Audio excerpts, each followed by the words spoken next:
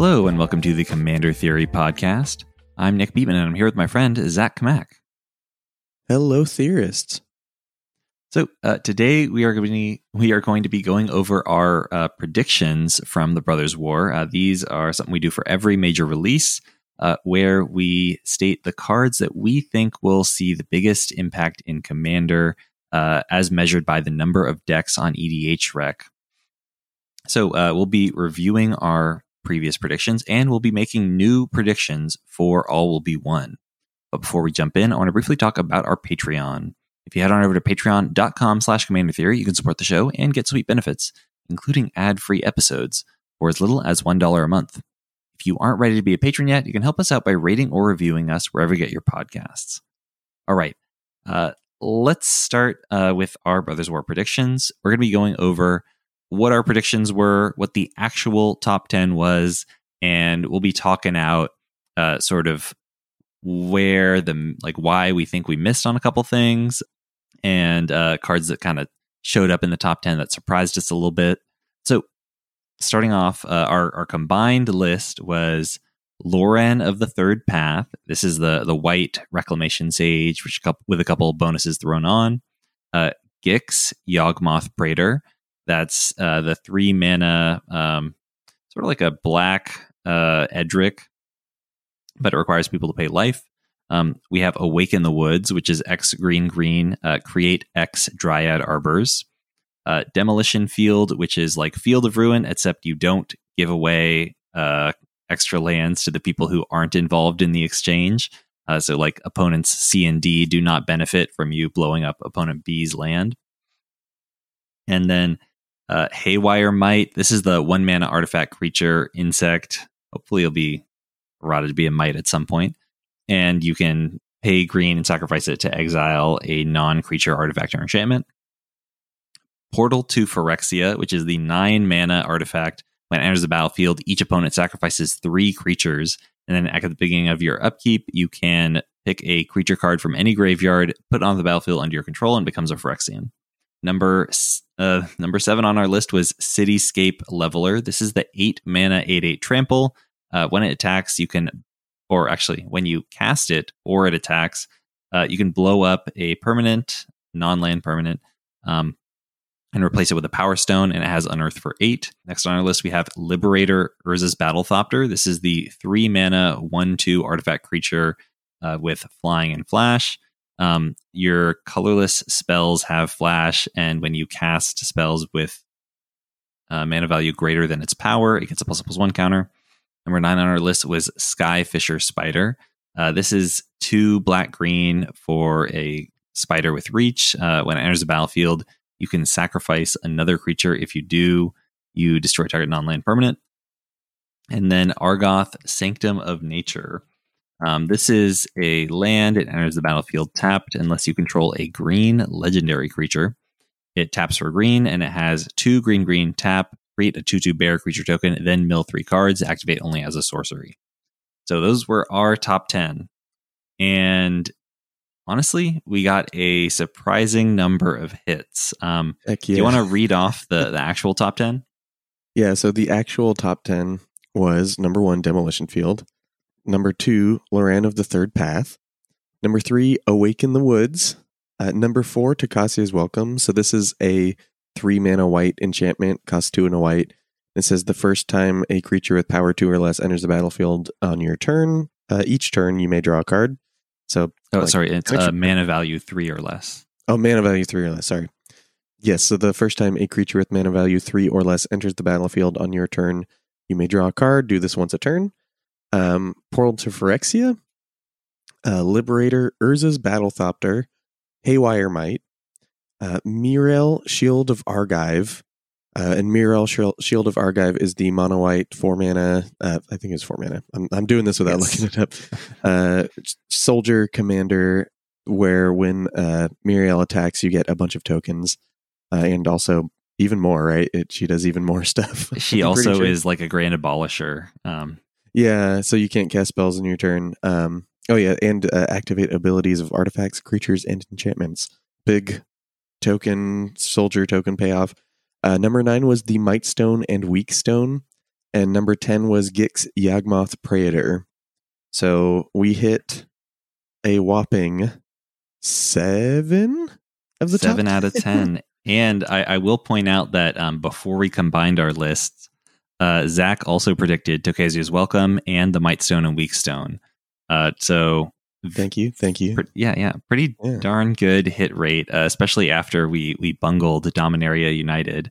Oh my god, yeah. I can't blame us for that one though, because I feel like with the Brothers War, like I was like tuned in on what, like where the fun was, but for like Dominaria United, I'm like, what do people want out of this? Yeah, we definitely got blindsided by some of the cards that ended up being popular from that set. But we have had a return to form with the Brothers War, and hopefully we can keep that up for our all of the one predictions. Yeah, spoiler, there's me and Nick agreed on a lot, which is probably a good sign.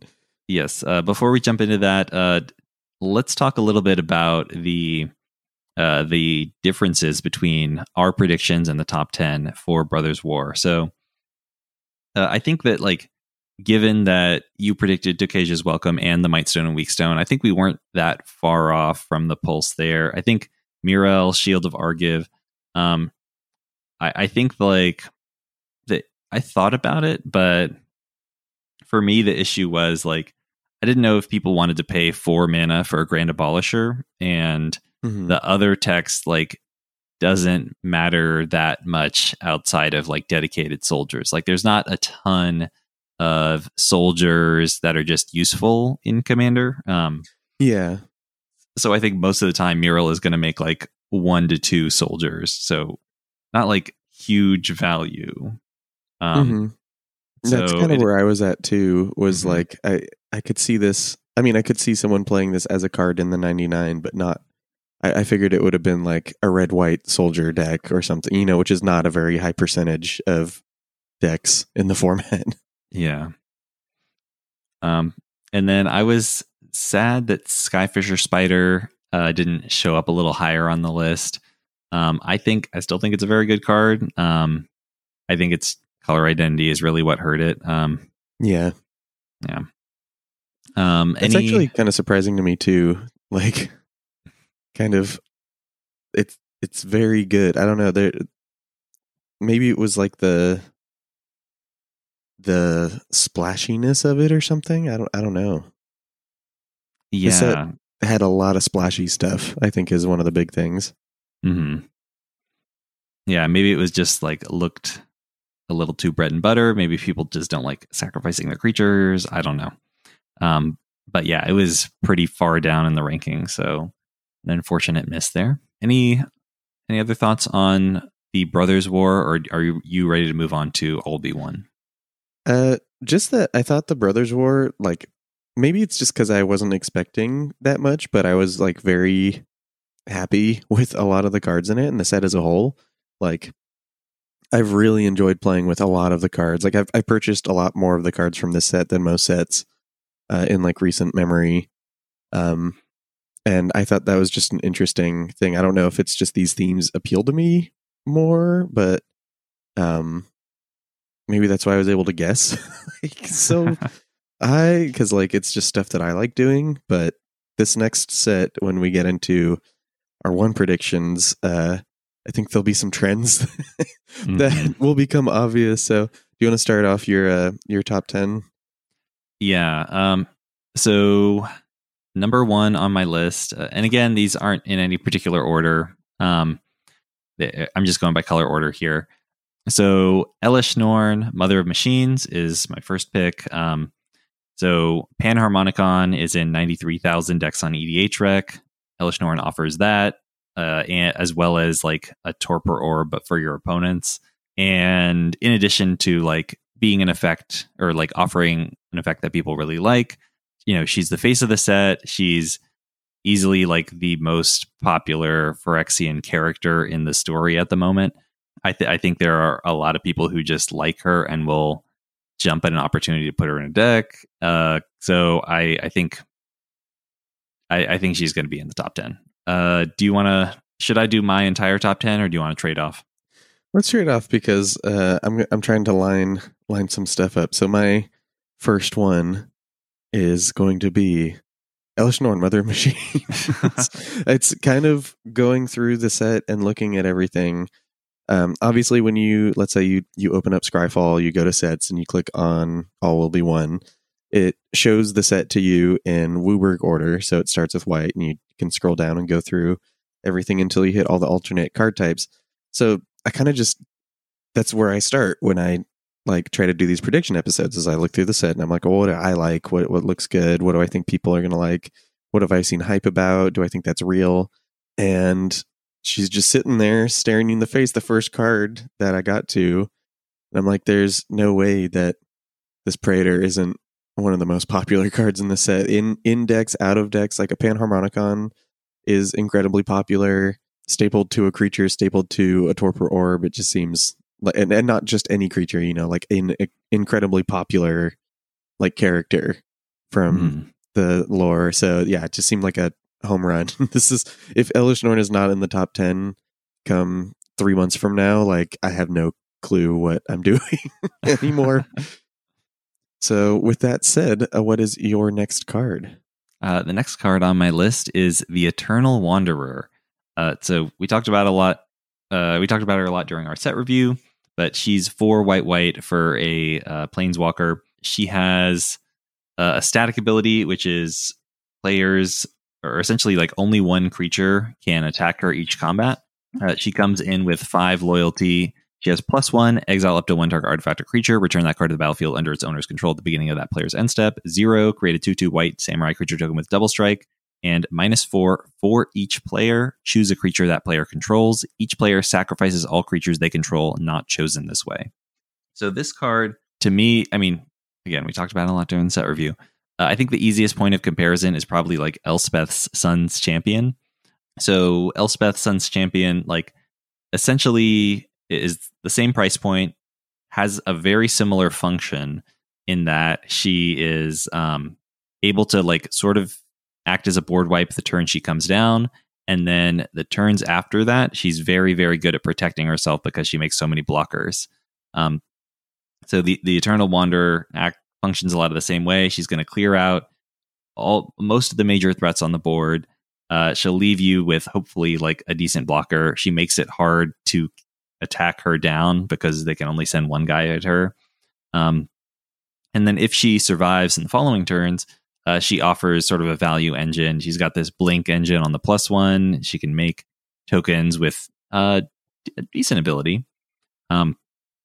But I just think she's very good. And as a point of reference, Elspeth's Sun's Champion is in 39,000 decks on EDHREC.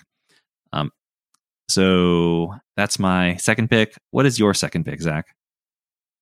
Well, my second pick is the Eternal Wanderer.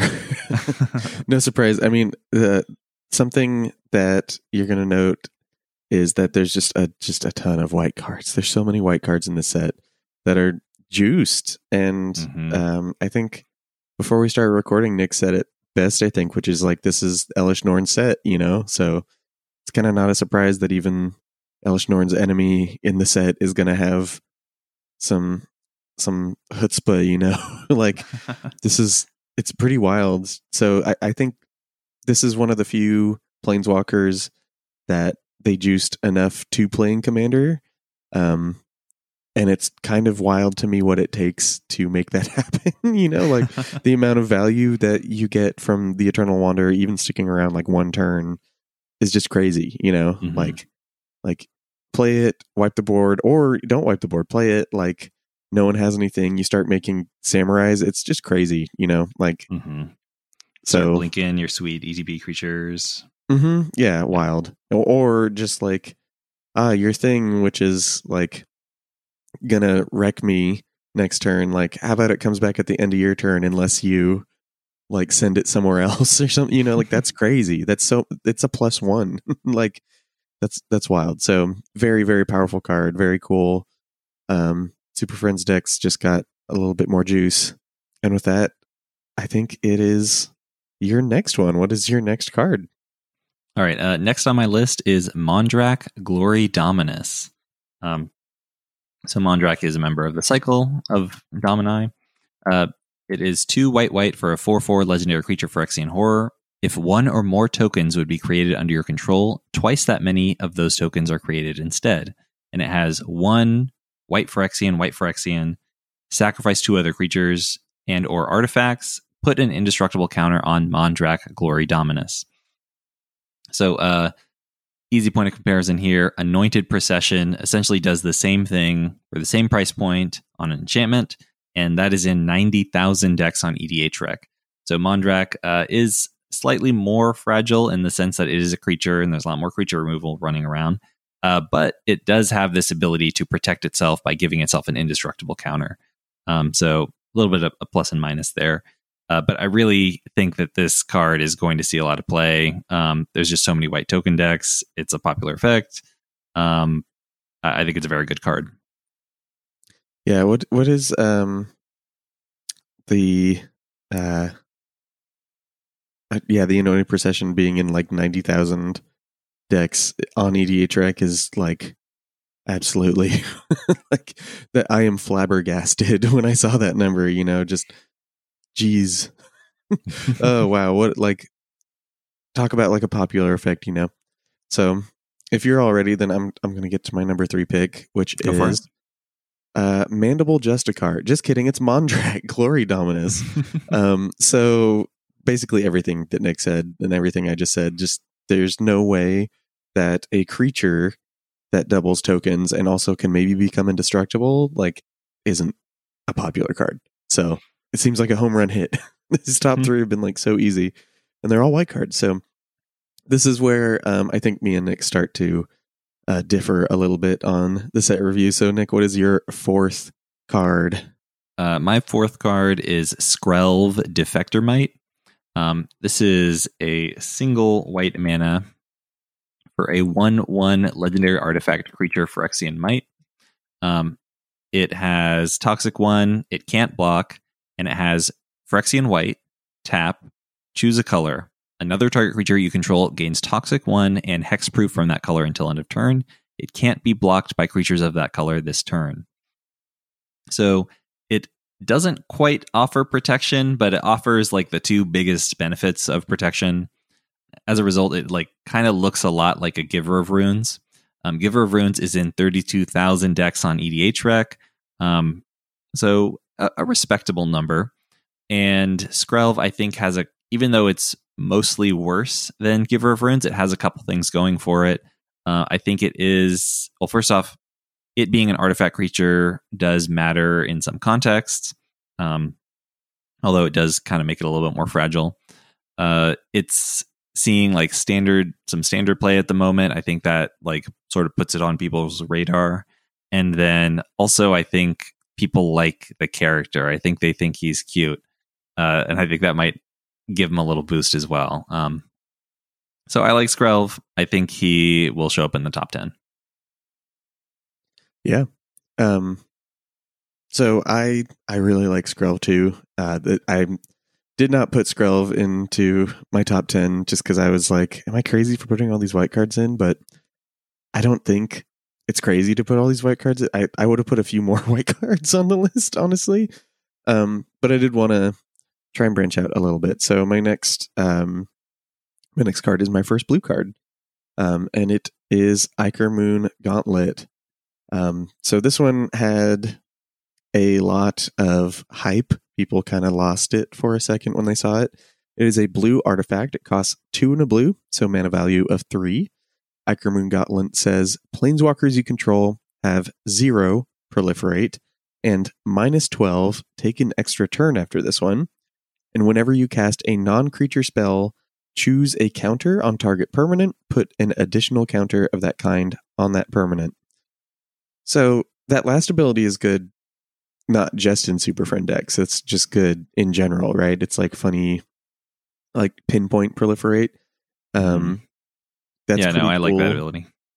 Yeah, pretty cool and good. The first ability is pretty wild. So having each planeswalker get a +1 that ticks up each other planeswalker means you can do some pretty goofy stuff in a Super Friends list, like get 2 -12s that don't pop your planeswalkers and make them go to the graveyard. So being that like that archetype, that theme is an incredibly popular theme on EDHREC. I'm gonna go with this one as one of them. So there's 20,000 decks in the Planeswalkers theme on EDHREC. So I'm most of them are blue. That's where I'm going with this one. So, what is your next card? What's your fifth card? All right, my fifth card is Vron Executioner Thane. So Vron is 1 and a black for a 2/2 legendary creature Phyrexian Vampire. Whenever one or more other creatures you control die, each opponent loses 2 life and you gain 2 life. This ability triggers only once each turn. So as we mentioned during the set review, this is, even though it's like offers a bigger life swing, it's worse than a lot of other like Blood Artist effects because you can't stack them up in one turn. You can't like really infinite combo off with this, or like if there's a board wipe, it won't trigger for all your guys dying. But people do really like their Aristocrats effects. And if you are able to like keep it alive over the course of several rounds of turns, it does deal a crazy amount of damage. So that's where I'm going with this. I think Vron is going to be my number 5. What is your number 5? Yes, my number 5 is a card that I talked about in the last episode. It is Vraska's Betrayal Sting. So Vraska, this is my only black card. I only had one blue card. Tried to get a few colors in there, tried to keep it nice. Vraska Betrayal Sting is a tricky 6 mana planeswalker. It's a 4 black Phyrexian black for a completed 6 loyalty planeswalker Vraska. So again, you can pay 5 and 2 life for this, or 6 mana for this. If you pay 5 and 2 life, it enters with 4 loyalty counters, and if you pay 6 mana, it enters with 6. And it has 3 abilities: 0, draw a card, lose a life, proliferate. -2, target creature becomes a treasure artifact with tap, sack this artifact, add 1 mana of any color, and loses all other types and abilities. And -9, if target player has fewer than 9 poison counters, they get a number of poison counters equal to the difference. So mostly I'm looking at this card for that +0. When I'm looking at this card, I'm thinking about like all of the decks that really wanted like Contagion Engine, that really wanted these like 5 mana proliferate things. And even though this is like worse than that, this gives you a little bit more value than those cards did too. And it's a planeswalker with like multiple art styles. So I think what we're going to see is like black decks that need like a top end, or like Hapatra decks that want to add more counters and draw cards and things like that are going to end up probably playing Vraska as like an engine card. Even though she is a planeswalker that can be attacked, I think the allure of the mythic symbol and the planeswalker type line is enough for an engine that's probably worse than like a Contagion Engine to chug along, Mm-hmm. So that's my number 5. That was number 5? Yes. So I guess what's your number 6? All right, number 6 for me is Solfim Mayhem Dominus. This is 2 red for a 5/4 legendary creature Phyrexian horror. If a source you control would deal non-combat damage to an opponent or a permanent an opponent controls, it deals double that damage to that player or permanent instead. And 1 red, discard 2 cards, put an indestructible counter on Solfim Mayhem Dominus. 1 red Phyrexian. So as little as 1 mana and 4 life, potentially. All right. So going off of the easiest point of comparison, I think would be Torbrand, Thane of Red Fell. He's in 48,000 decks on EDHREC. It is worth noting that Solfim only gives the bonus to non-combat damage. So swinging him with your guys will not trigger him, unlike Torbrand. But I think this is still a very powerful effect. There's a lot of decks out there that are like trying to burn creatures or players for Hela. And I think this could be a very appealing card for those lists. Absolutely. I love this guy. Yeah. What's your number 6? You got a red card, don't you? I do have a red card, and it's this one. It's All Will Be One. So this is the card named of the set. I'm actually amazed that like the title card of the set was a red card, being that it's Elesh Norn's set. But yeah, it doesn't feel well. Also, just like the name doesn't feel like a red name. Like red isn't about unity; it's about individuality. It's strange. Exactly. Very strange. It does feature our main heroine, you could say, as the center of the art. So that's fun. Also, Nis is there or something. But All Will Be One is a 5-mana enchantment, costs 3 red, and says whenever you put one or more counters on a permanent or player, All Will Be One deals that much damage to target opponent, creature an opponent controls, or planeswalker an opponent controls. I'm kind of going off of this one because we haven't really had something like this in the past. So I'm kind of basing this one off of hype and like utility. And this seems like it works incredibly well with dozens of commanders. Any commander that works with any kind of counter, any commander that wanted to combo anyway, this just makes a whole bunch of new red combos available. It's incredibly powerful, and because of that, I can't really see it not being played. So I could be wrong about this one. This is, I'm kind of going off of the allure of the splashy mythic, but that's gotten me to the right place before, you know? I think it's also just interesting because, again, we've never seen an effect quite like this before.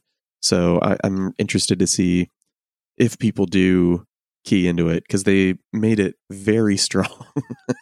they really juiced that one. So that is my number 6 and my only red card. So would you like to move on to your number 6? Sure. Cankerbloom. This is 1 green for a 3/2 Phyrexian fungus. And you can pay 1 and sacrifice it to destroy target artifact, destroy target enchantment, or proliferate. And just for some easy points of comparison, Haywire Might is the 7th most adopted card in the Brothers War. Caustic Caterpillar is in 32,000 decks on EDHREC. Outland Liberator is in 17,000 decks on EDHREC, and that one was only printed last year. Well, I guess it was 2 years ago now. Sorry. Time dilation. Yeah. So I think that this is a like staple effect. This is a pretty good rate. The base body is a little bit better than we normally see on this type of effect. And it has the added benefit of like potentially helping out where proliferate matters.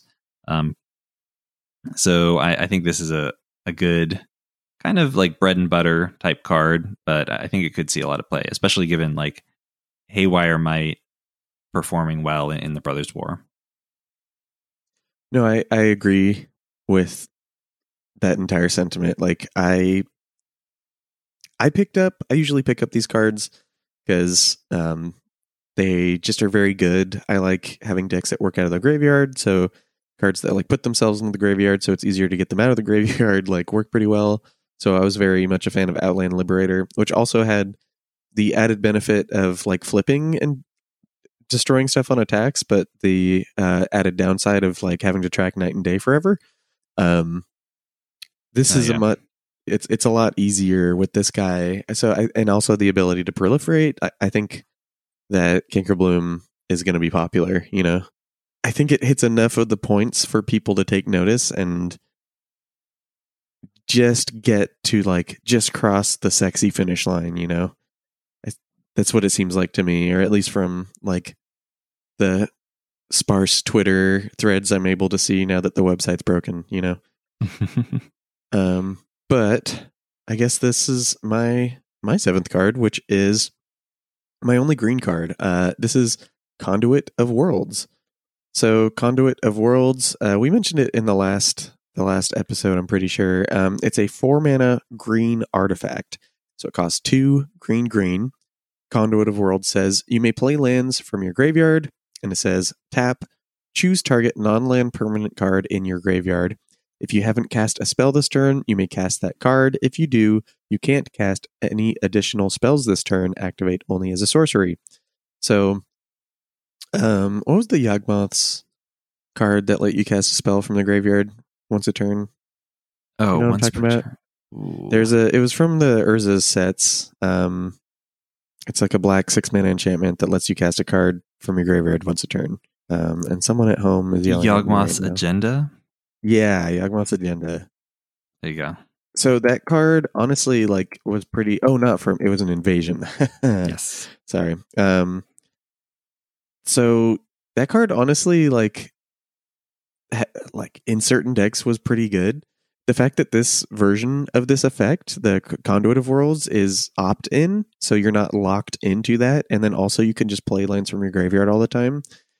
That's a ton of value. So I really think that this is going to be a pretty highly played card. And I'm going to let Nick get to your number 8. So what is your number 8 card? My number 8 is also Conduit of Worlds. Yeah. My rationale is Ramunap Excavator is in 83,000 decks on EDHREC. Although Conduit is 1 mana more expensive, it's less fragile, and then it does have that added bonus of getting you gas out of your graveyard if you need it. So I'm pretty high on that card as well. But tell us your number 9. Yes, my number 9 card is, or I guess my number 8 card is Myr Converter. So Myr Converter is all my cards are colorless from here on out. I skipped over. Sorry, Tybar, I love you, but you're not going to see as much play as this little guy, this go-getter. Myr Converter is a 2 mana artifact creature, Phyrexian Myr. They're a 2/1, and they have Toxic 1, but I don't care about that. I care about the next ability, which is tap, pay 2 life, add a mana of any color. So I'm just kind of going off of Manamur, are incredibly popular. Urtet was just printed. This is a 2 mana fixer, like Mana Dork in any color, which is incredibly valuable. There's been a lot of jank decks I've made over the years that I've been like, man, I sure do wish that I had a 2-drop that would make one of any color. And we got the Ornithopter of Paradise in Eternal Masters 2, or not Eternal Masters, in Modern Horizons 2. And that has been very good for me. I think this is going to be also good with the added benefit of Myr people are going to be all over that, So any Urtet deck is automatically just going to scoop this guy up. So that's where I'm at with this guy. And I think that's it. I think that's all I want to say about my little Myr guy. So what is your number? Mm-hmm. Well, I'll add on to that, which is that it is worth noting that he does have Toxic, so he is a potential utility guy that matters for the poison decks. Mm-hmm. Mm-hmm. Yeah, definitely. That is something they have not really had also, so that's a good point. All right, my number 9, Sword of Forge and Frontier. So this is the newest member and the 9th overall of the Sword Super Cycle, I guess it is technically. So it's 3 mana for an artifact equipment. It has equip 2, and equipped creature gets +2/+2 and has protection from red and from green. Whenever equipped creature deals combat damage to a player, exile the top 2 cards of your library. You may play those cards this turn. You may play an additional land this turn. So this is, I think, the second best sword in terms of broad utility, and then maybe the third best overall. So definitely a very strong sword. And even some of the swords that are worse than Forge and Frontier, like Sword of Fire and Ice, is in 32,000 decks on EDHREC. The better swords, like Sword of Feast and Famine and Sword of Hearth and Home, both of those are in 55,000 decks in EDHREC. So I kind of expect this to settle somewhere between those two numbers. And I think it's I think there's appetite for more strong swords. Yeah, I think it's a good card. It's interesting. I think we mentioned I can't remember exactly where, that the swords in particular are kind of a lot more fair than they used to be, partly because the power level of a lot of cards has gone up and a lot of commanders, but also there's a lot more artifacts with colors. So you kind of do have to decide if you want like your sort of Fire and Ice or Sword of Forge and Frontier, and also like an Embercleave or something like that. But that said, like it's so much value. It's so much value. It goes in any deck. It doesn't just go in equipment decks. You know, this sword is just good in any deck with a guy that wants to attack. So yeah, I'm super down for Forge and Frontier. That's a good one. Yeah, so my next one is also an artifact. So this is Staff of Completion. Staff of Completion is a 3-mana artifact that says, it just has a bunch of activated abilities. It says, tap, pay 1 life, destroy target permanent you own. Tap, pay 2 life, add 1 mana of any color. Tap, pay 3 life, proliferate. Tap, pay 4 life, draw a card, and 5 mana, untap Staff of Completion.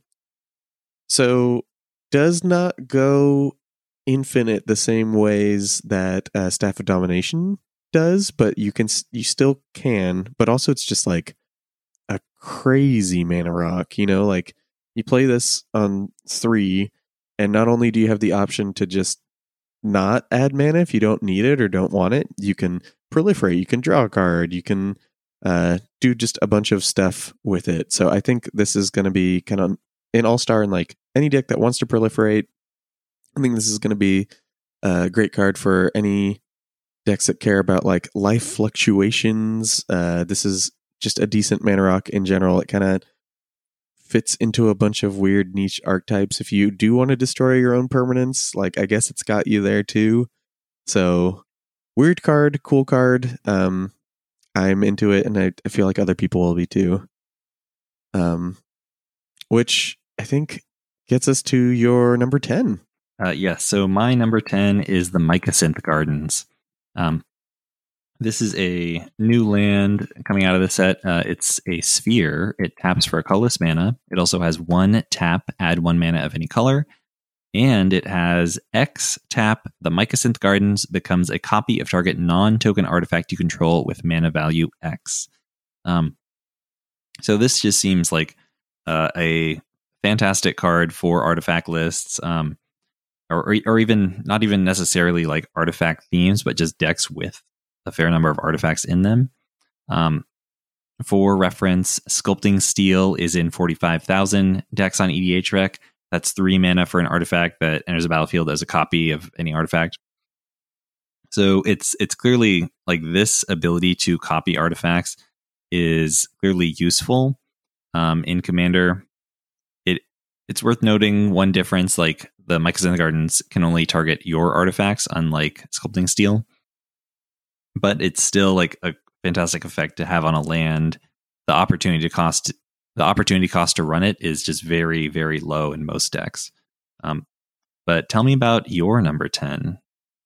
Well, my number 10, might not have heard of it before. It's Mycosynth Gardens. So basically exactly the same reasons you were saying. I think that this is the card that snuck up on me, I think, the most in the set. Just because it's a land. Like it's a land. You don't have to spend a slot on it. If you just have a decent number of artifacts in your deck, this is just a safe thing to put in. Just adds to the team.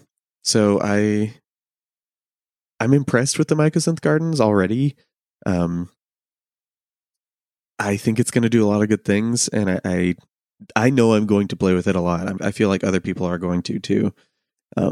The proclivity towards just putting some artifacts in most decks these days, like there's so many colored artifacts that do particular things. There's so many decks that maybe want extra equipment or something like that. So I feel like it's very, very broadly applicable and very strong, even though it's broadly applicable. So that's it. I have an honorable mention. Do you have any that you want to bring up before we get on to combining this list? Yes, I have one honorable mention, and this is Nissa Ascended Animist. So she is 3 green, and then green Phyrexian. So potentially 7 mana, potentially as little as 5 and 4 life.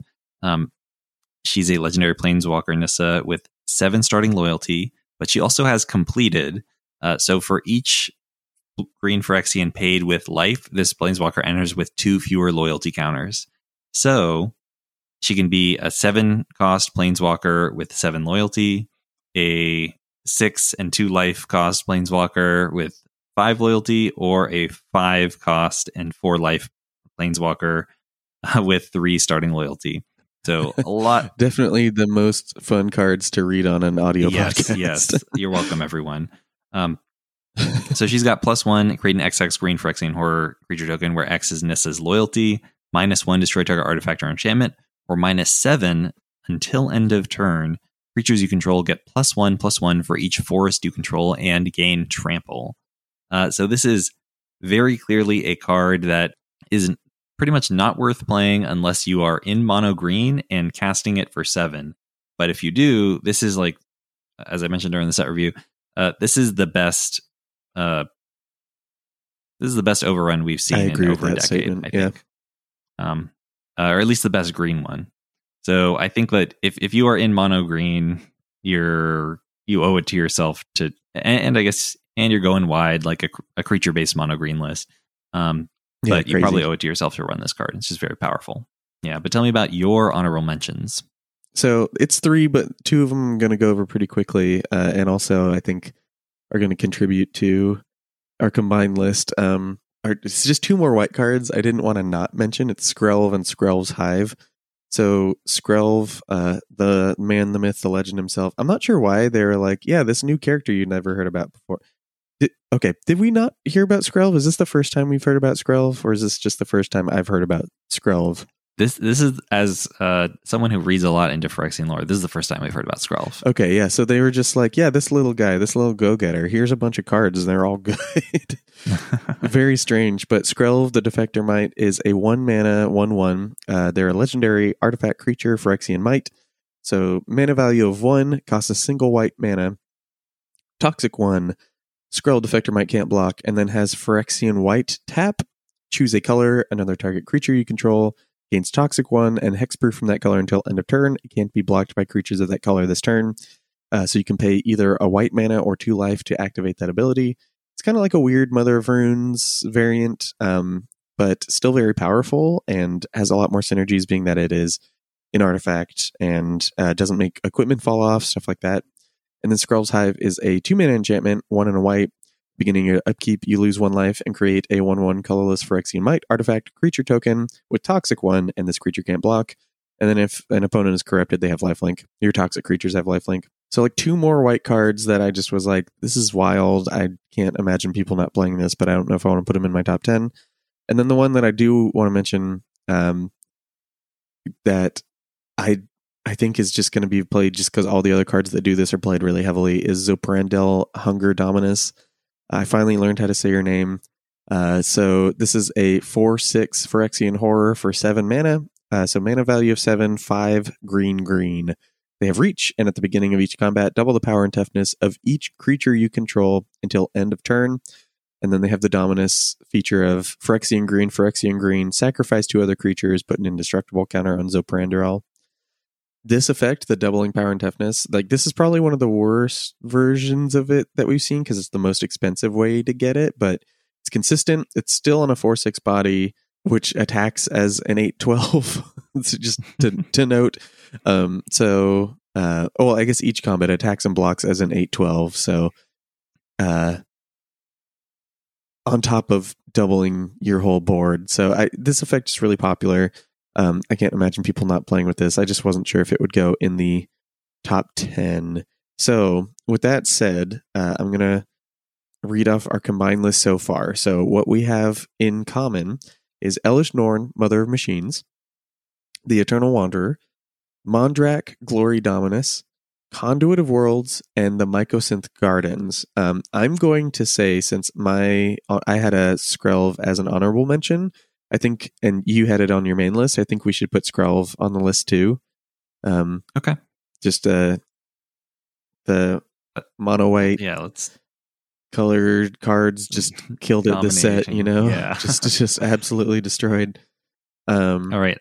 I will strike. There's one card that I will strike off of my list if I can strike a card off of your list. Sure. Yeah. All right. So thinking about it more, I want to take Solfim out of contention. I think that like the decks that do want the damage doubling are doing most of it through combat, and so him not doubling combat damage probably is going to keep him from being played in a lot of decks. I am going to say, oh yeah, I'll let you finish. No, go ahead. What were you going to say? I was going to say that I do think that he might like top 10. I'm not sure. I didn't put him in my top 10 for the same reason, but top 20, like I think it's still going to be one of the more played cards in the set. I just don't know if it's going to be like the most popular thing, Mm-hmm. That's fair. But the card I want to strike off of your list is the only red card that you have on your list, which is All Will Be One. Mm-hmm. I think outside of like the narrow combo potential in like the Red Terror or with like, one or two random crappy enchantments or whatever. Yeah. Yeah. I just don't think that has like broad appeal. Okay. I'm down. I'm into it. Let's edit this down. So, also like the red card when it's red versus white in the faction with Elesh Norn, Mm-hmm. you gotta concede that the white cards. The whole conflict in New Phyrexia is red versus white. It's going exactly. So, yeah, I'm down with that. That's fine. So I think I'm gonna go with. I want to pick one off of your list. I think Cankerbloom is probably going to be one of them. That's one that I could see people really gravitating towards. Okay. So toss it on there. I think that's a safe add. Okay. Let me take a look.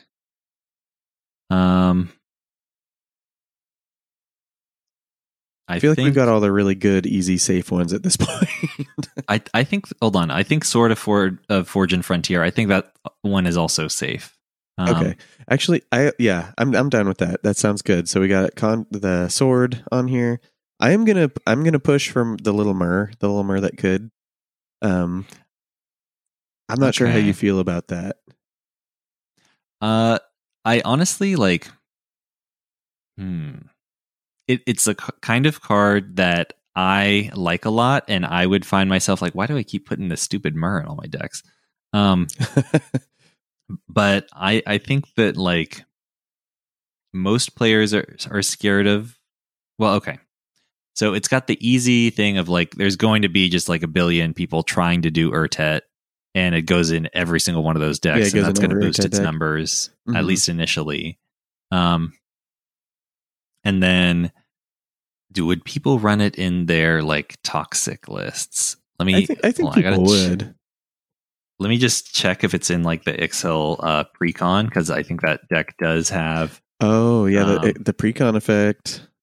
Yeah, that deck does have some cards from the main set in it, so it's worth seeing if just like, are people going to leave this card in when they realize, I can get Ixhel out a turn earlier. That's pretty good.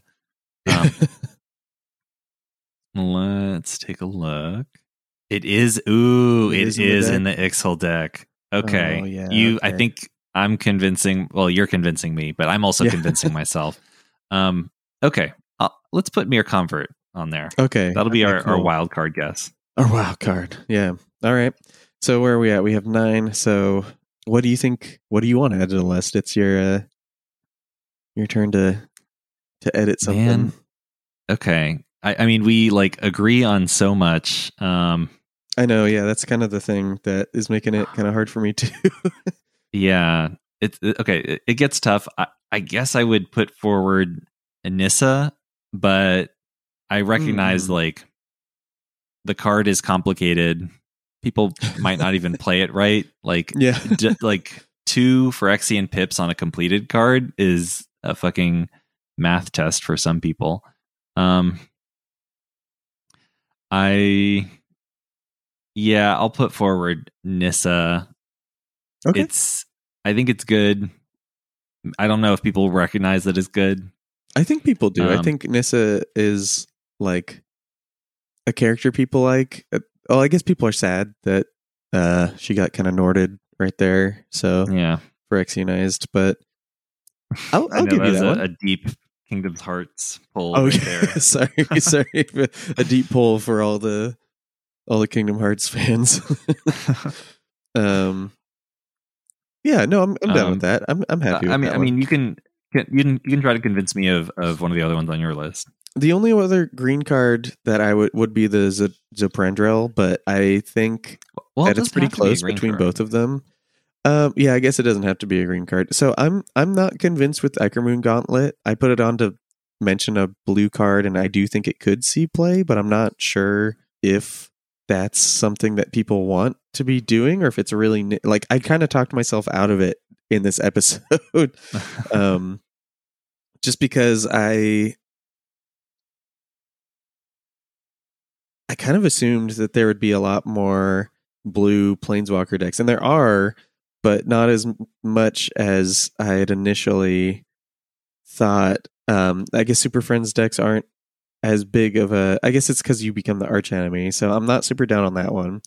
Staff of Completion, I'm into. I'm not. I think it's going to see a lot of play just because of the proliferate, but I don't know. So it would probably be off of the cards on my list. It'd probably be Zoprandrel, or like Vraska. So I guess let's talk about Vraska, because that one actually made me like what are hits against Vraska? Well, hold on. Can I also just say one or two things on Ikermoon and the Staff of Completion? Oh, absolutely. Yeah. So Ikermoon Gauntlet, I think if it was a $5 card, I would be more willing to be convinced. Oh, yeah. But right now it's like $17. Oh. And like I'm building Azuri, the new Azuri, the Proliferate Azuri, and I like Ikermoon Gauntlet in that deck. But I'm also like, I'm not going to spend $17 on a card that like is only really decent in like this one deck that I own and isn't even that good in the deck. Like, yeah, exactly. So that's I don't think Ikermoon's going to see broad play. Yeah, that's a really good point. It's until it like sees a price decrease.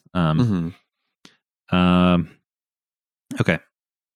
And then Staff of Completion, I like that card. It is like a lot more attainable. It is only $5 right now, and it goes in like the Proliferate decks, the Poison decks. I just don't know if there's going to be enough of those decks to really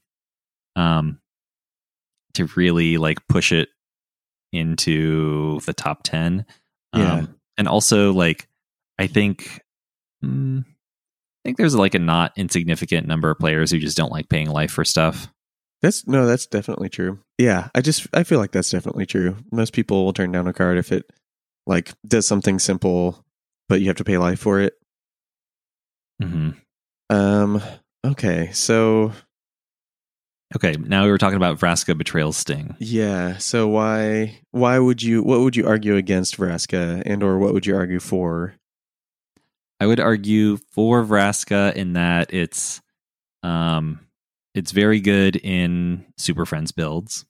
It's just like kind of everything you want. There's just like so many 5-mana planeswalkers that like +1 draw a card, minus something, kill something, and then have an ultimate that like comes very close to winning the game. She, as you mentioned, she has the added benefit of pumping everything, all your other planeswalkers. Yeah, I think it's a good card. I don't know if I would run it in like a poison build or something. There's just not that many non-Super Friends builds where, I mean, like I think what'll happen is in like a non-Super Friends build, in like a poison build, you'll pay 5 mana, you'll draw a card, you'll add poison to all your opponents, and then it gets attacked down. Like the average poison deck is going to be very aggressive. It's not going to be like holding a lot of blockers back or running a lot of cards that make it more difficult to attack your planeswalkers. Like it's not going to have the infrastructure needed for just like kind of a mediocre planeswalker to stick around for very long. Unlike a planeswalker deck, which is going to have all the heinous stuff that makes combat impossible. So yeah, I mean, convince me that Vraska has more legs than just the Super Friends builds, because I don't know if that's enough to get her to crack the top 10. Yeah, if that's enough to, yeah, I see that. So in my mind, what ends up happening with decks that like start putting counters early is that they like taper out unless they have like some pretty like good draw engines, or like say with like -1/-1 counter decks, or even like poison decks or something like that. You kind of run out of steam like later in the game, and so like a 5-mana card that works with that gives you value, that like kind of is a threat on the field, seemed like pretty decent in those. Like let's say you're playing Hapatra, you've kind of like run your hand out, you cast Hapatra twice, so you cast her again, she's on the field, and you play Vraska. All of a sudden that's like 2 to 3 snakes or something like that, plus a card that now is completely protected by the snakes and stuff. Like it just seems like Proliferate has so much synergy, and on top of just like killing something like a normal planeswalker does. I'm trying to like weigh how much I think Super Friends, because if I think it's going to be only Super Friends lists that are going to play this, I probably would not put it on the list. But if I think it's going to be like a pretty broadly applicable card, then I would put it on the list. Okay. So I guess that's what it comes down to. Do we want to pass and put something else as the last one? Okay, there's one card that didn't make it onto either of our lists. I just didn't want to mention like a 5th white card. Oh. So maybe we're just pulling this out of nowhere. The wild card. The wild card. Is it White Sun's Twilight? It is White Sun's Twilight. I was thinking about that too. Yeah. So Martial Coup is in 30,000 decks on EDHREC. White Sun's Twilight is very similar. Notable differences are that you're making 1/1 mites that cannot block instead of soldiers, and you also gain X life on White Sun Zenith.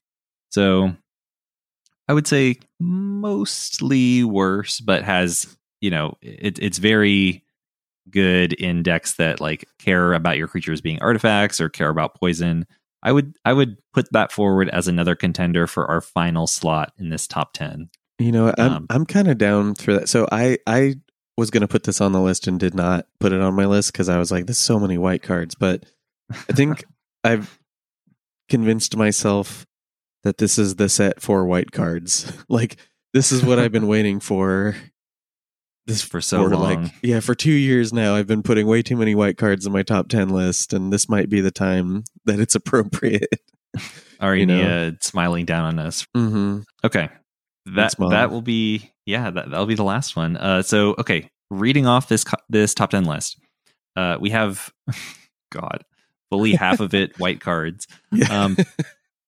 We have Elish Norn, Mother of Machines, The Eternal Wanderer, Mondrak, Glory Dominus, Skrelv, Defector Might, White Sun Zenith, Kinkerbloom, Conduit of Worlds, Mere Convert, Sword of Forge and Frontier, and the Mycosynth Gardens. Those are our guesses for what the top 10 cards from Phyrexia All Be One are going to be on EDHREC the next time we check in. Any thoughts about this top 10 list? Anything you want to say before we wrap it up? Yeah, I just think it's funny that when I started making my list, I was like, it was mostly white cards, and I think somehow we convinced ourselves to go with the mostly white cards. So I'm into it. I actually am not. That doesn't deter me. That kind of just means that like we probably made some good choices. I'm telling myself. Maybe I am. No, I think this is right. I think that like we didn't want to give white half the slots on this list. Like if we were really just like brain dead, I think we would have done like 1 to 2 cards in each color and a couple artifacts. That's probably like the no thought list. Yeah. But we really talked ourselves into it. Yeah. After like, true. I don't know how long, an hour long discussion. Yeah. I think White earned these spots on the list. Yeah, I think you're right. Okay, I can feel better about that now. Okay. All right. I think we're going to wrap it up there. Before we go, I want to give a brief thank you to our Patreon patrons. They are Gustav, Ryan, Addison, Rick, Raphael, Kyle, Laser, Charlotte, The White Clays, Hannah, Andy, James, Bryce, Benjamin, Kyle, Brandon, Kydell, Jeremy, Russell, Dylan, Micah, Troy, Roxanne, Daniel, Andrew, Jason, Paul, Johan, Jonathan, Christian, Andrea, Vasilios, Logan, Fugarudel, Carl Oscar, Danny B, Jean-Francois, Drew, Recta, Nick, Cameron, Valerio, Zach, Quincy, Carrie, Stephen, The Longs, and Vincent. Thank you all for supporting the show. And if you're not currently a Patreon patron but would like to become one, please check us out at patreon.com/Commander Theory. Thanks for listening. You can reach out to me on Twitter. I'm at Commander Theory. And on Twitter, I am at Fat Bartleby. You can also email us at commandertheory@gmail.com. Our theme song is Lincoln Continental by Nick Cage. You can check him out on SoundCloud. And if you're interested in some other creative projects I'm working on, I have a band you can check out. We are a pink punk, pop punk band called the Have-Nots, all one word like cosmonauts. You can listen to all of our music for free right now. You can just head over to thehavenots.bandcamp.com. That is TheHehavNauts.bandcamp.com and check us out. Let me know what you think.